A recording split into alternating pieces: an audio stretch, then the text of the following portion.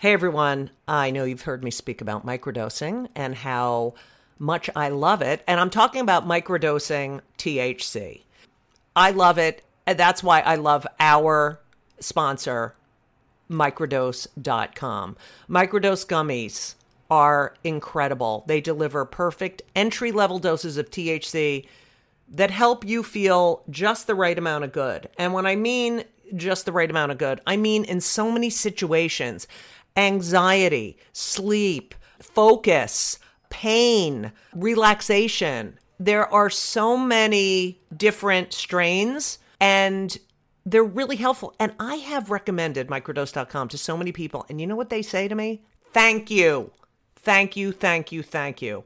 Don't be afraid of microdosing. Go to microdose.com and you'll learn all about microdosing THC. These gummies feel amazing. They taste amazing. I have used them to get me into the zone I need to write. I've used them at night after a stressful day or a stressful show to relax. I have also said to family members, please take a gummy right now. And they've said, oh, good idea. So check it out. Check it out because they're fantastic. And I'm not like a big weed person.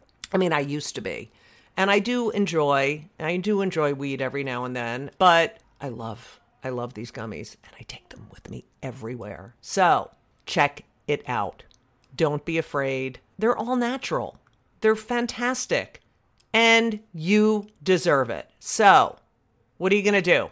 You're going to do something that is fantastic. You're going to get 30% off your first order. 30% off. That's a lot. Plus free shipping today at microdose.com. Use promo code JudyGold, JUDYGOLD. It's available nationwide. They deliver it to your door. That is microdose.com. Promo code JudyGold for 30% off and free shipping. Do it. Go to microdose.com. Promo code JudyGold. You deserve it. You deserve it. And you know what else?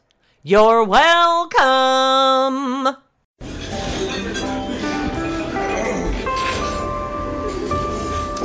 Well, I don't see the point in waiting any longer. So let's bring her out. The star attraction, the one you came to see. Ladies and gentlemen, the one, the only, Miss Judy Gold.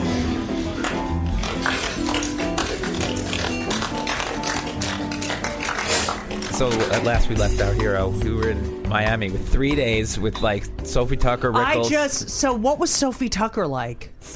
Just like if you ever saw her, she was larger than life. Right.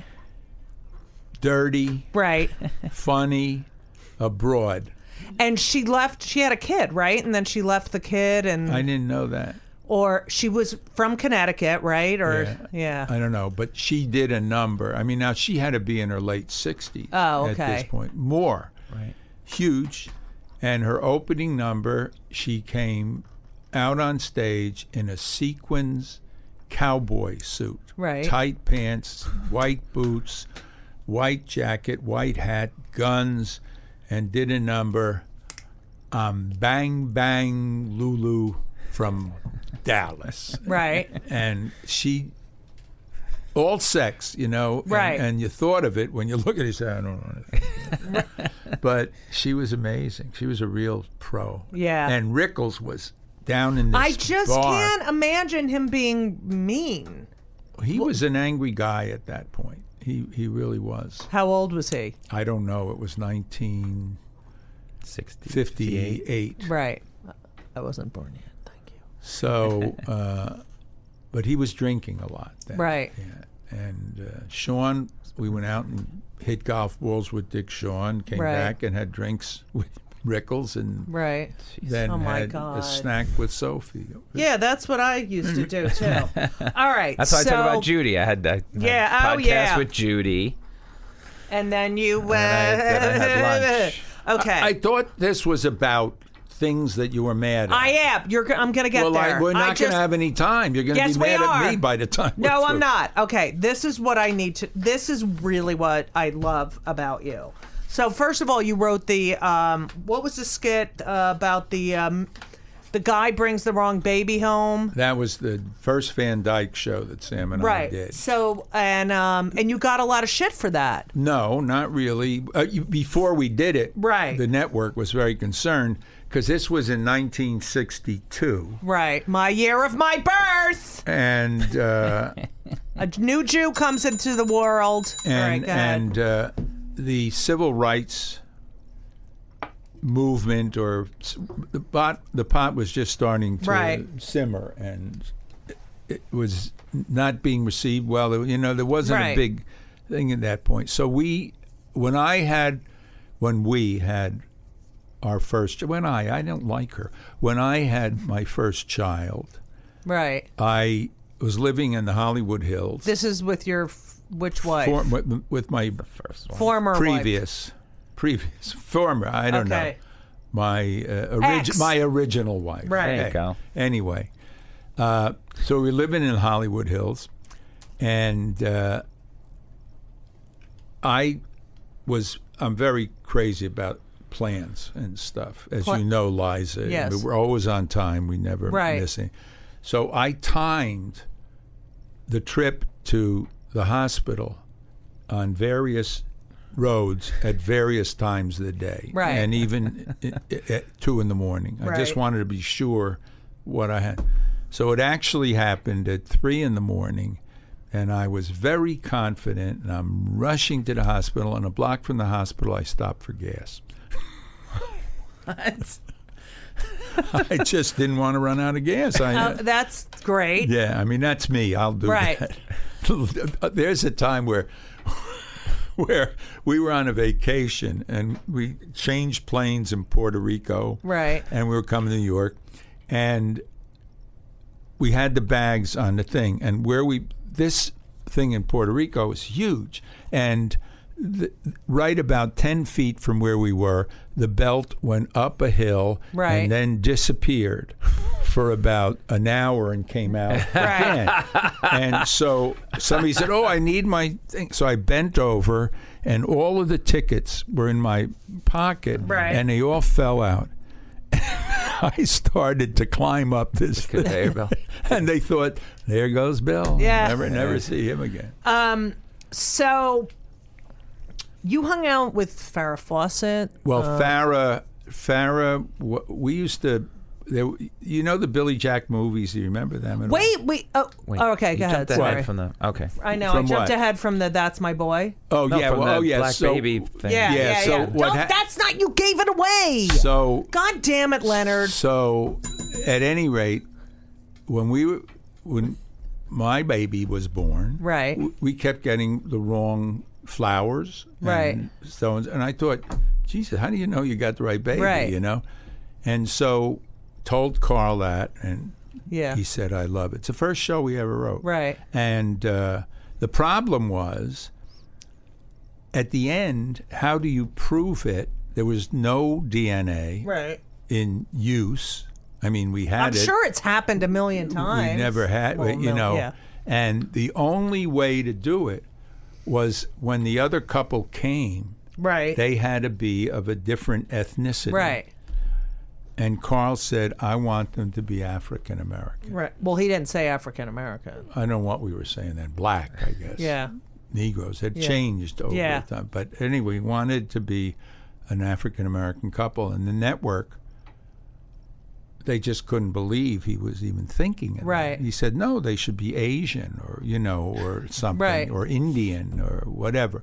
He said, no, it's time to do this. Carl is the most amazing. Carl Reiner, Carl Reiner is the most amazing, courageous, funny, sweet, honorable. Oh, God, what a treat to have him in my life as I have. Do you still hang out with those guys, him and Mel? I talk, Mel, and he and Mel usually have dinner together. And watch a movie at night at Carl's house. And their favorite movies are movies that have the line, secure the perimeter.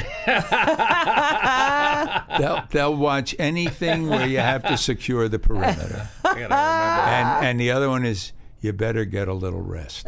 And so, I mean, they know the Bourne movies by heart at this point. So anyway, Carl went to the network and he said, no, it has to be a black couple. And they said, well, Carl, these people are going to come in the door and there's going to be a laugh. And it's too early in this movement for a white couple to make fun of a black couple. Right. And Carl said, no, you got it wrong. It's the black couple that's making fun of the white couple. Right. And the guy said, well, we're certainly not ready for that. So Carl said, if you don't do it, I won't do the show anymore. Wow. And so they finally succumbed. So the couple comes home with Greg a black... Morris it was. Oh, wow. Oh, wow. So they come home with a black baby. Well, the whole show is that Dick gets this suspicion because they got some flowers that were wrong and everything, and the baby didn't look like him. And it was a hilarious show. I mean, it was wonderful. But at the end, he said, you have to come over because you have our baby and we have yours, and let's do it before we get too attached. And so they're coming over, and Laura, Mary, finds out, and she said, there's no way this is not my baby. And it's funny or strange or interesting things that like you find funny or funnier than anything, but than a joke. Right. I mean, there were so many great lines and great moments in that show, but my favorite has always been that when he's about to open the door and Dick and Mary is protecting her baby, the little carriage, and she said, "There's no way anyone is taking my baby," and he just stood there and said, "Laura, I think it would be best if you went to your room." I mean, it's just the way he said it was so great. And then they opened the door, and we didn't know what would happen, really. We assumed, but we didn't know. And they came in, and there was a moment of silence. And I was standing next to Carl, and he said, "Oh, shit." And then a laugh started that didn't stop for about 20 minutes. Wow. Every time we got it under control and went back to pick up the shot, they'd start again, and they'd start again. And it got funnier and funnier and funnier, and people started to realize the deeper meaning of what was happening. Right. So that was the first Van Dyke. Now, how did you go from, like, it says here that you didn't get credit for writing 14 episodes of this show? No. Oh, no. I think what happened is when we became story editors, we rewrote a lot of stuff, but we never took credit. Isn't that but detrimental to your wallet? Yeah, but we were part of the show. And it was just Carl's way. I mean, a lot of shows that they'd have a writer come in and then they'd rewrite it and take credit for it or share the credit. And the Writers Guild would send it out for people to read and decide. And Carl just said, never. We had a show where a guy won the Writers Guild Award, and we had written the show. Carl and Sam and I had written How the show. annoying is that?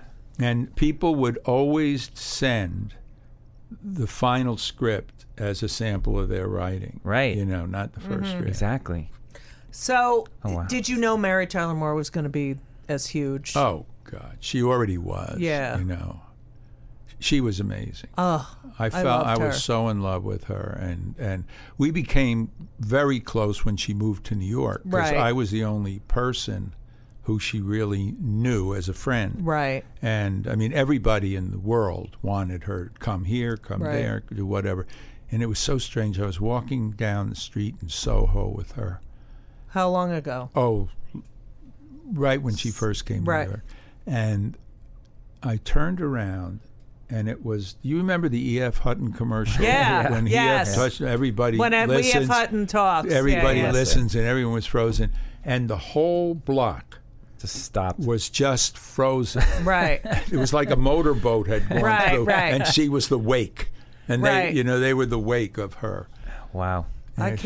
She was big. So how did you discover Marlo Thomas? I didn't. Marlo Thomas had discovered herself long before that. I mean, Marlo was a very successful young actress in L.A. and worked. Like theater actress? Yeah. Oh, okay. And she worked and didn't want to be.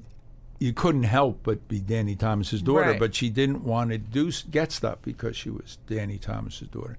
And she had been in a pilot at ABC in 1964 about 4 stewardesses who shared an apartment. And back then, that's what women shows with women were. I mean, the only stars of shows were like Lucy.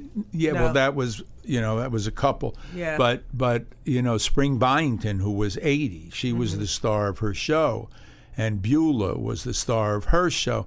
But young women, there was no way that they were either a nurse, a nanny, a teacher, or it's somebody's daughter, like on that one with the boat where she was the Gail. Gilligan's Island? No, it was a cruise ship, and she was the daughter of this. Not important. And anyway, Marlo had been in this pilot, and the pilot didn't sell, but Marlo had tested very well. Right. So they decided that they wanted to do a show with Marlo starring in it. And they gave her a bunch of scripts that they had and stuff. And Marlo was already a very independent. I mean, Marlo was not. She wasn't. There wasn't feminism at that point. Right. It was just she was an independent, strong person. Right. And so she wanted to do something where the female was really the center and had a life, and that was what the show was about, and that would affect young women and show them there were other options in life than getting married or whatever. That's great. When you pitched that show, did they laugh at you?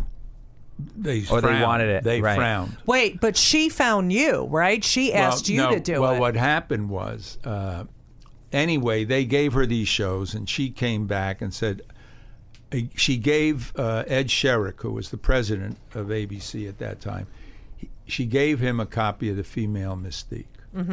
Feminine Mystique. God damn it, Bill. I'm sorry. And he said, what's this? She said, read it, and you'll see that I want to do a show because this is what's happening. Right. And credit to him, he read enough of it to realize that something was happening. Right. And he said, okay. He said, what'll the show be? And she said, well, I'm not sure, but she'll be an independent girl. She wants to be an actress. And he said, well, who are you going to get to write? He said, I'm going to get Bill Persky and Sam Denoff. Well, at that point, we were so hot. I mean, it was just like, I mean, doing the Van Dyke show, it was like you'd go to a party of people you didn't know, and you'd kind of stand there. People would finally say, what do you do? I write the Dick Van Dyke Show, and then for the rest of the night, you were the star of the evening. So anyway, we knew Marlo. And so she asked us to come to London, and she was in Barefoot in the Park in a theater in London. And she was wonderful. So we said, okay. So we came up with the series, and then we went and had a meeting and told. Now, the original title of the show was Miss Independence. Right. Because that's what Danny called Marlo. Right. And as we were going along, I said, Miss Independence sounds like you won a contest or something. And so my parents had always referred to my sister as that girl. They were, because she was always driving them crazy on one level. You know what that girl did today? I can't believe that. Right. So I said, I think we should call it That Girl. And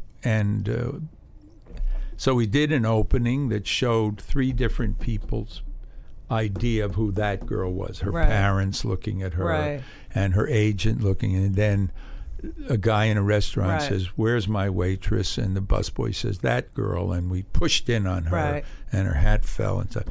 And I said, we can't do it every week, but it sets up. And God, it became the most popular. Bum bum bum bum bum bum bum bum. It really really changed the generation. To love, and you'll be that girl too. Yeah.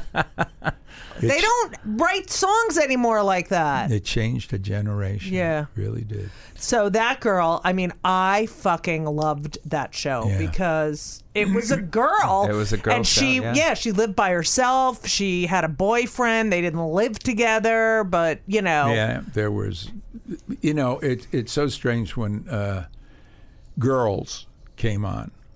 Right. Which I was not a fan of. The Lena Dunham? Yeah. Half Jewish. I was not a fan. And the reason was that girl encouraged girls, and girls wallowed in their misery, you know, and it was, I didn't find it. And they said, well, there are a lot of girls like that. I said, well, God, I don't know them. I mean, I haven't seen them. You truly are. And now you discovered Goldie Hawn, too. Yes. How did you discover her? Well, I didn't discover. We were casting a show. And Liza said you discovered. Well, we did. Yeah, we did. But I mean, she came into the office to read for the lead woman, the wife of the star. And when she came in, what show was this? It was called Good Morning World. It was about early morning disc jockeys. Okay. And this is before that girl or after that? Right before. Okay. Right. And then she came in. And we knew that she wasn't right, but there was something about her that you knew you weren't going to let her out of the office. So she read the part, and she did it fine. She even brought a little teapot, because in the scene, the girl pours tea. You know, she had this little baby's teapot or something she picked up at a store. And when she was finished, I said, well, you're really not right for the wife, but you're perfect for her next door neighbor, best friend. Mm-hmm. She said, well, I didn't see her in the script. And I said, until you came in, she wasn't in the script. So we rewrote it and made her. And she was probably so excited. She was amazing. And I love her. Know, the show didn't last that long, but George Slaughter, who created Laugh-In, came to see her because he'd heard about her, and he picked her right up there. Wow. Now Farrah, who is Liza's idol, you know. I mean, Liza. Liza has Farrah Fawcett underwear. You know, really? She really does. Okay. Well, on Rosie, when she was doing Rosie and Farrah was on. Rosie said, well, you're the big fan. And she brought in all kinds of Farrah Fawcett stuff. Right. She said, I even have Farrah Fawcett underwear on. And on air, Rosie said, you know, Liza Persky has your underwear. Made her show her underwear. But at any rate, we were casting another pilot, and this beautiful young woman came in to read. And how old was she? I don't know. She must have been in her late 20s at best. Yeah. And after it was over, the reading, I said, you've got this part. And she got all excited. She said, this is my first audition. I got the part. I said, yes, and you shouldn't take it. You said that? Yeah. And she said, why? I said, because you're going to be so much bigger than this part. Right. And you're going to be stuck with a contract. Right. And we're not going to let you out when everybody wants you. And you're going to end up hating me, and I don't need that. I said, so don't take the part. She said, well, I said, I'll tell you what, it's a Friday. You talk to your agent. Right. You tell him what I said, and you can, he'll call Monday and tell me. Right. So, of course, on Monday he called. He said, I appreciate what you did, and Farrah's going to pass on the part. And about a month later, she was one of Charlie's Angels. That's unbelievable. Oh my God. But you see... And you became friends with her. Oh, close friends. There's something about a star that you just know it. Right. You know, you're not going to let them out of your sight. You know? Same thing as Sarah Jessica Parker came to read for me a long time ago. Right. You know, before all of this. And I said, you know what? You're going to be a lot bigger than this. You just know. Right. Now, what did you think about the Smothers Brothers? I love them. Because I feel like we're in that situation now with, Stephen Colbert. Oh, I thought you meant that Donald Trump was Tommy. Oh, no. Yeah, I don't know. I love that show. Did you ever write anything for them? No. Well, yes. The first thing they had on television was the Steve Allen show. Right. Them and Timmy Conway. That was his first. Oh, Tim, yes. National television show. Funniest man in the world. Oh, beyond. Dick Van Dyke is the most amazing. Right. But Tim Conway is the funniest all-time person. So we wrote for the Smothers Brothers, and then they went on and got their show, and then they got very political. And a friend of mine, Ernie Chambers, was the producer of that show. And no, take that back. All right. It just seems we're all. I know, right? I heard Ernie. I was like, oh, all right. I should have said Ernest. All right, sorry. So. This has got to be a very boring thing for people. No, listen. No, you may enjoy it, but... Oh, just shut the fuck up. All right, let's go. So anyway, they did their show, and it was a particularly political time. I mean, there was a lot going on, the Vietnam War, and there was a lot going on. Today... There's a lot going on, but there's really one thing going on, and that's Donald Trump. Right. I mean, the insanity of where we are. He's insane, but he's insane. Yes. I don't know that he's insane. I think he's deeply troubled. Right. But the thing I hold most against Trump is I lost one of my favorite people because of him, because he voted for him. And you can't. It's just really hard to get with somebody. I love that. Who? What do you? He lost a friend. I mean, a guy I worked with and everything. And once this happened, I kind of didn't know I see what you mean. Didn't know how to relate, because if you can't get together and say, "Do you believe what the fuck is happening?" Yeah, exactly. Right? You know.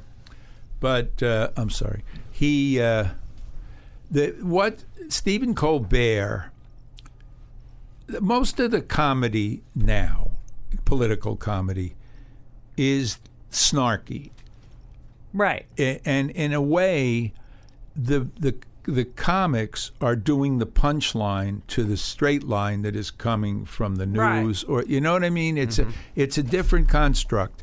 In those days, they would create something that people might not have been aware of as going on in the Vietnam War or something, and then they would bring it to their attention and do a sketch on it or whatever it was. Now it's all out there, so it's what's your joke on it, I mean, really, most of the comedy is spoken tweets. If you reduce them to it, you know. Colbert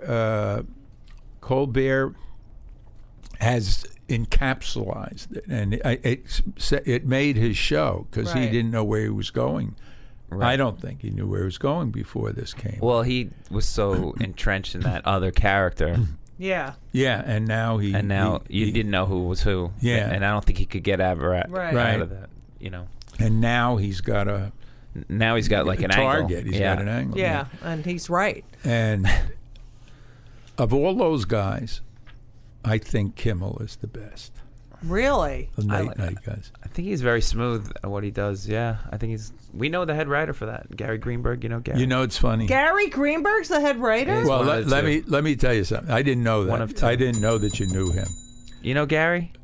Last night, sweetest man. Last night, I got a phone call, and he said, "Mr. Persky?" I said, "Yeah," and I thought it was one of those. Yeah. Selling me something. He said, I don't know if you remember me, but this is Gary Greenberg. And you made such a difference in my life that I've always wanted to call and tell you. This happened last night? Last night, I swear to God. What are the odds? And I said, well, what? He said, well, I did a benefit thing for Carl Reiner. And after it was over, you came up and you talked to me for about a half hour and told me how good I was, and that really stick with it, and you're really good, and and then the next day, I had told Carl how much I liked him, and then Carl called him, And he said, those 2 phone calls changed my life. That's where I had the confidence to just go on. I said, well, what are you doing now? Is it all good? And he said, yeah, I'm on the Jimmy Kimmel Show. I started, and now I'm the head writer. And so I said, well, it made me feel so good. And it's so funny that you know him. Oh, my God, it's Bashert. It's Bashert. And he really was sweet. Sweet. Oh, he's one of those What do nicest you, people in business.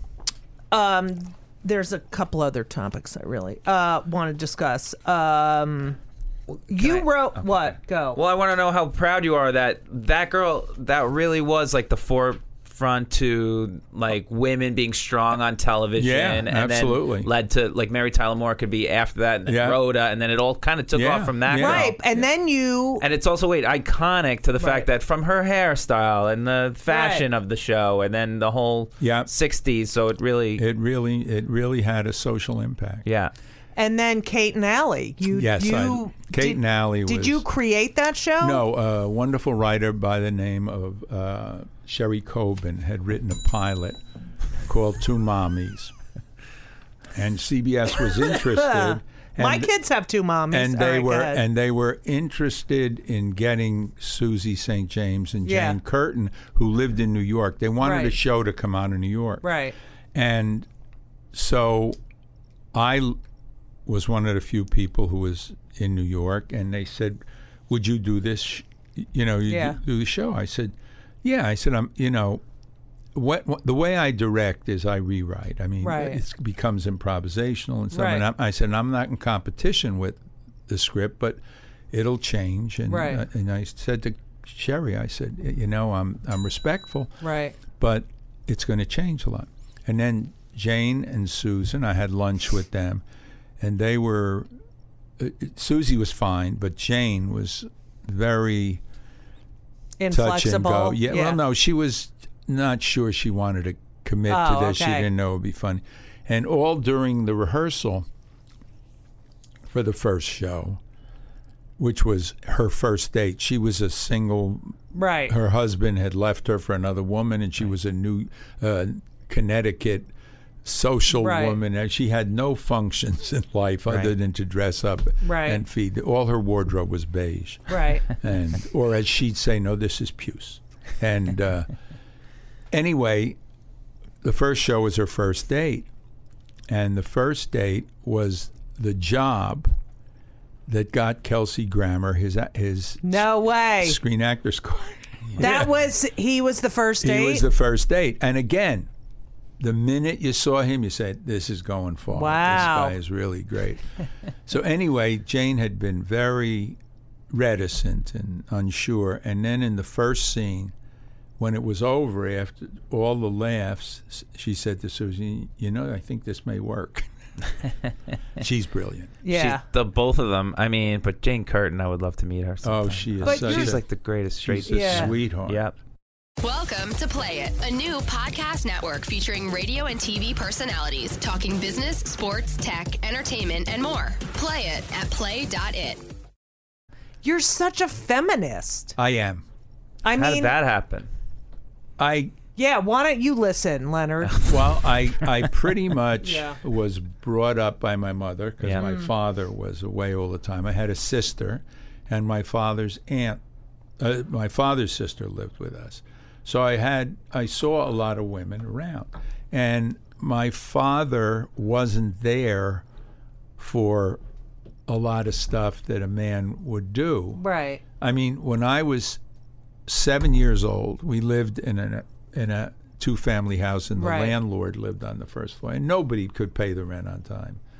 This was 1938, and he came up, and he started to berate my mother.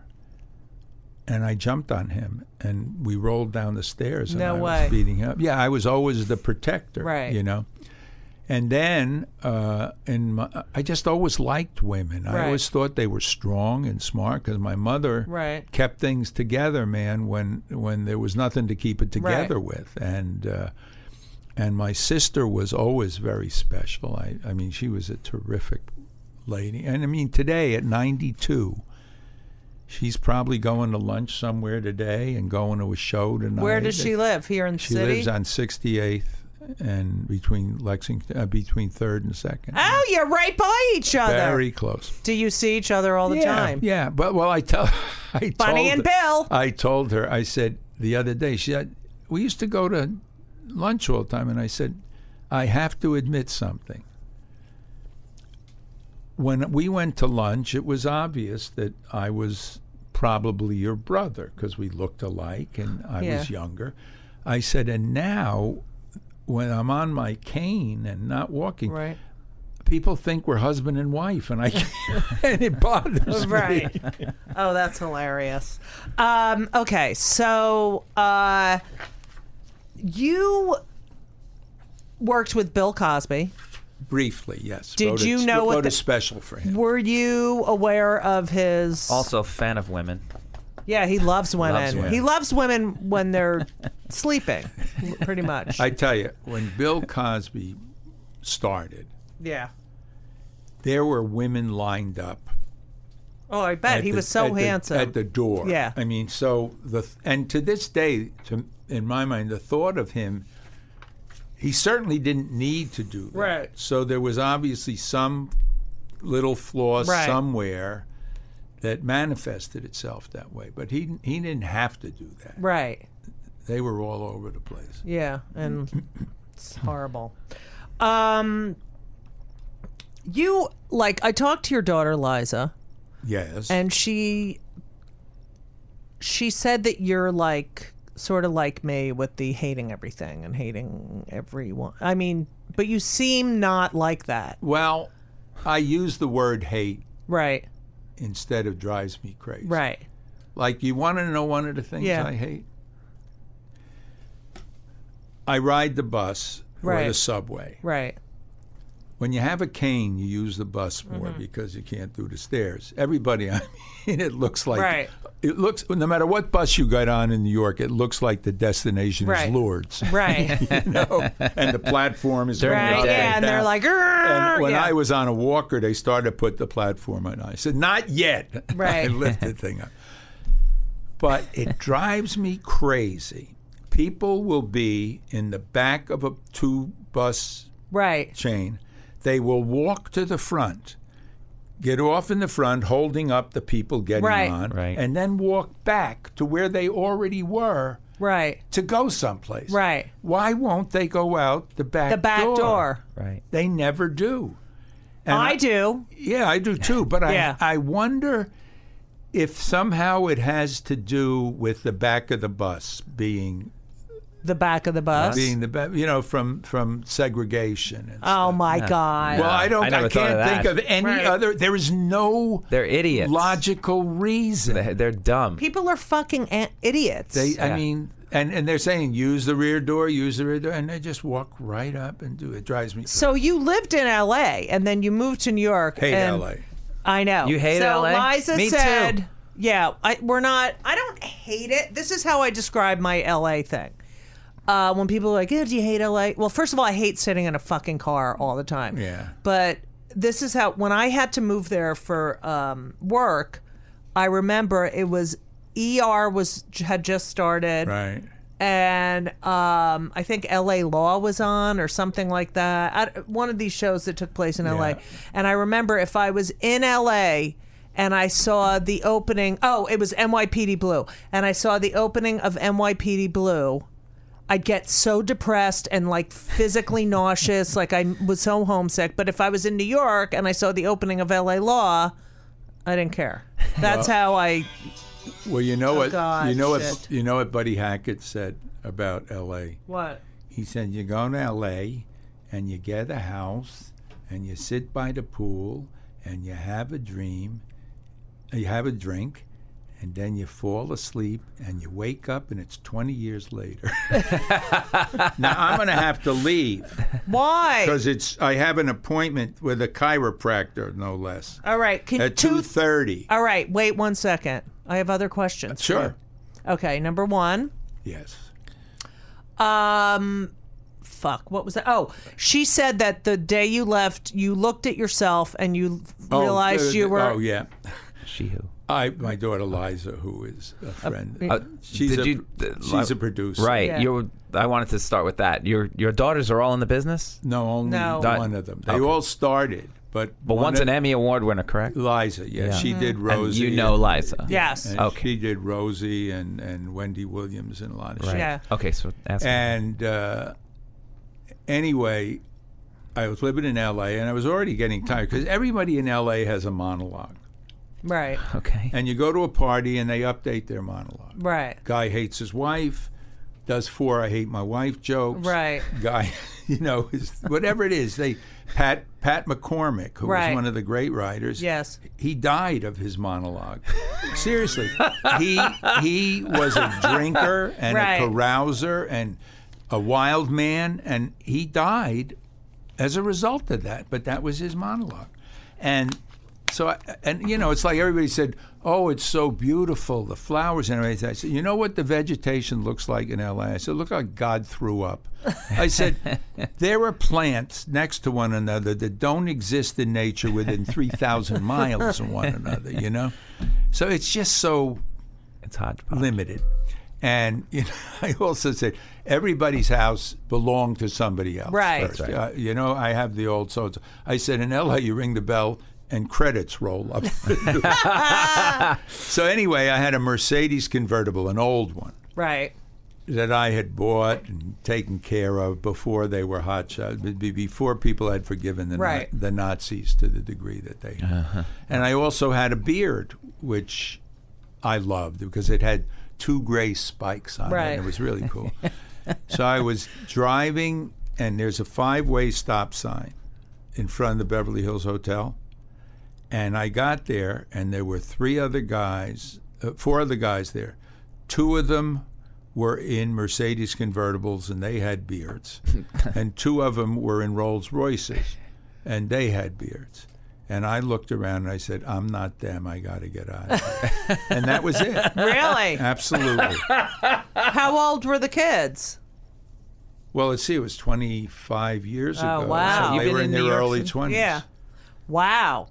That's great. What really pisses you off? I mean, we could talk about Trump for an hour, but you have to go to the fucking chiropractor. Yeah. Did you ever think in your lifetime someone could say the shit that he has said and become president of the United States? The thing about it is, I say, he's going to eventually say something, and that's going to be it. And then every day he does, and it isn't it. I know. What the fuck is that? You can't write a character like that, No. And he has no respect for the office of the presidency. He doesn't understand it. Well, he doesn't understand history, American history, the presidency. Care. But you know what? Whoever would, as a president, would refer to the head of another country as a smart cookie. I know. But the people who love him talk like that. Right. They understand smart cookies. So you haven't talked to your friend at all? Yeah, we've talked. I mean, and we're going to get together because I love him too much. And is he in show business? Yes. And he voted for Trump? Yeah. Is he Jewish? He was. What does that mean? He changed his religion. Not because of Trump, but because of factors, very serious factors in his life. I hate to leave you. Who the fuck changes their religion because of factors? I know who it is. All right. Fascinating. What? Now, I'm sure nobody listening to this enjoyed this as much as you did. I loved it. I love it. You too. Wait, you have, we're such television fans. Ask for people to let you know. Yeah. No, we love it. I want more. We're in the business. We're fascinated. Listen. We can talk history of classic television. Now we have to have him come back so we can ask television questions. We ask every guest this question because we promote mental health. But are you on, or have you ever been on any antidepressants? Yes. Yeah, I knew it. Yeah, why not? I'm very pro. I mean, I would be in a mental institution if I didn't have them, and that's why I want to normalize it. They're good. Well, what'd you do before the antidepressant? What do people do besides drink and? I don't know. You survived, right? You know, and you just lived with it, right? And they're not miracles, but they do definitely take help. They right. take an edge. Who was somebody you worked with that really should have been on all that stuff? Harry Crane. Do we know Harry Crane? Harry Crane was the most famous joke writer in Hollywood. Really? He wrote for Dean Martin and Jerry Lewis and everybody else. He was. Wow. He was. You know, and they referred to writers in L.A. The nicest guy in the world.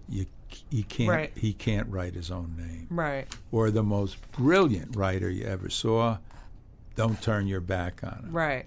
Harry Crane was the most brilliant writer in the world. Don't turn your back on him. Really? He was so crafty. I loved him. I mean, I must say I loved him. But he was such a wily creature to get himself out in front. It was amazing. Wow.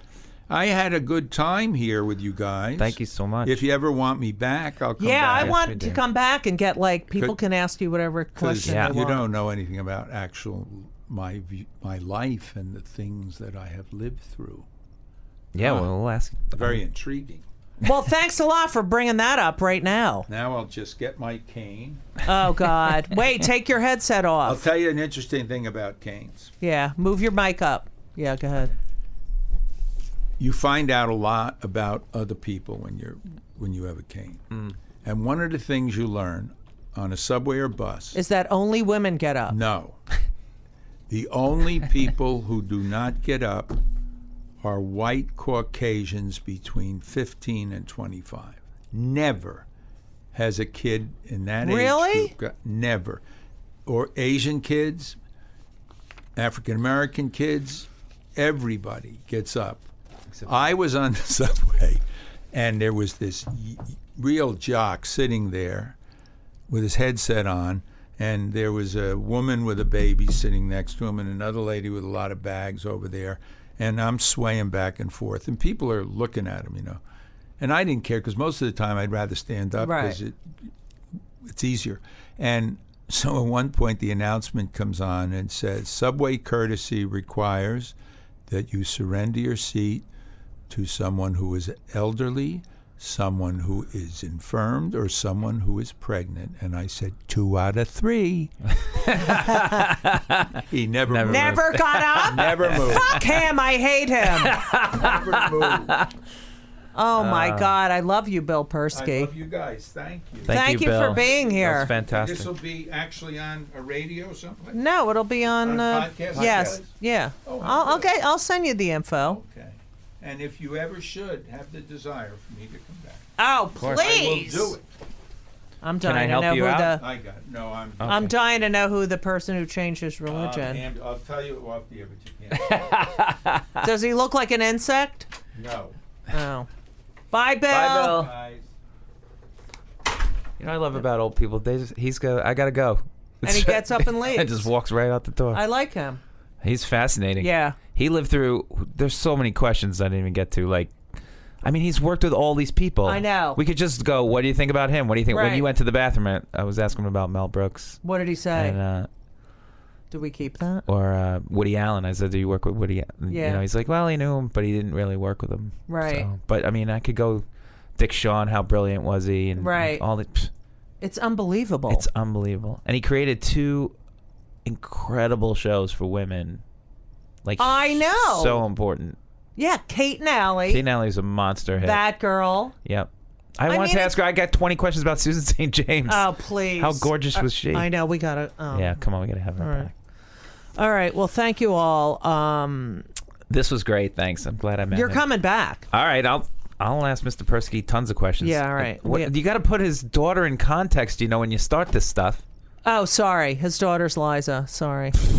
But I wanted to have the daughter and him on because she would have prompted him into some really exactly. Good... And she's fascinating too. I know. She's Come great. on. God damn it, people. I give up. I'm leaving. Fuck you. Listen, guys, thank you so much for listening. I love Bill. I love, I love older people. They're so fascinating. You get the history. I know. My next question was going to be compare Nixon, that era you lived through, to this era. Oh, my God. Hello. That's my first question out of the gate next time for Bill Pressky. Right. Let's write that down. All right, let's write it down. All right, thank you all for listening. And as we always say, so long! And everything was wonderful. I'll see you soon. Thank you for the visit. So long.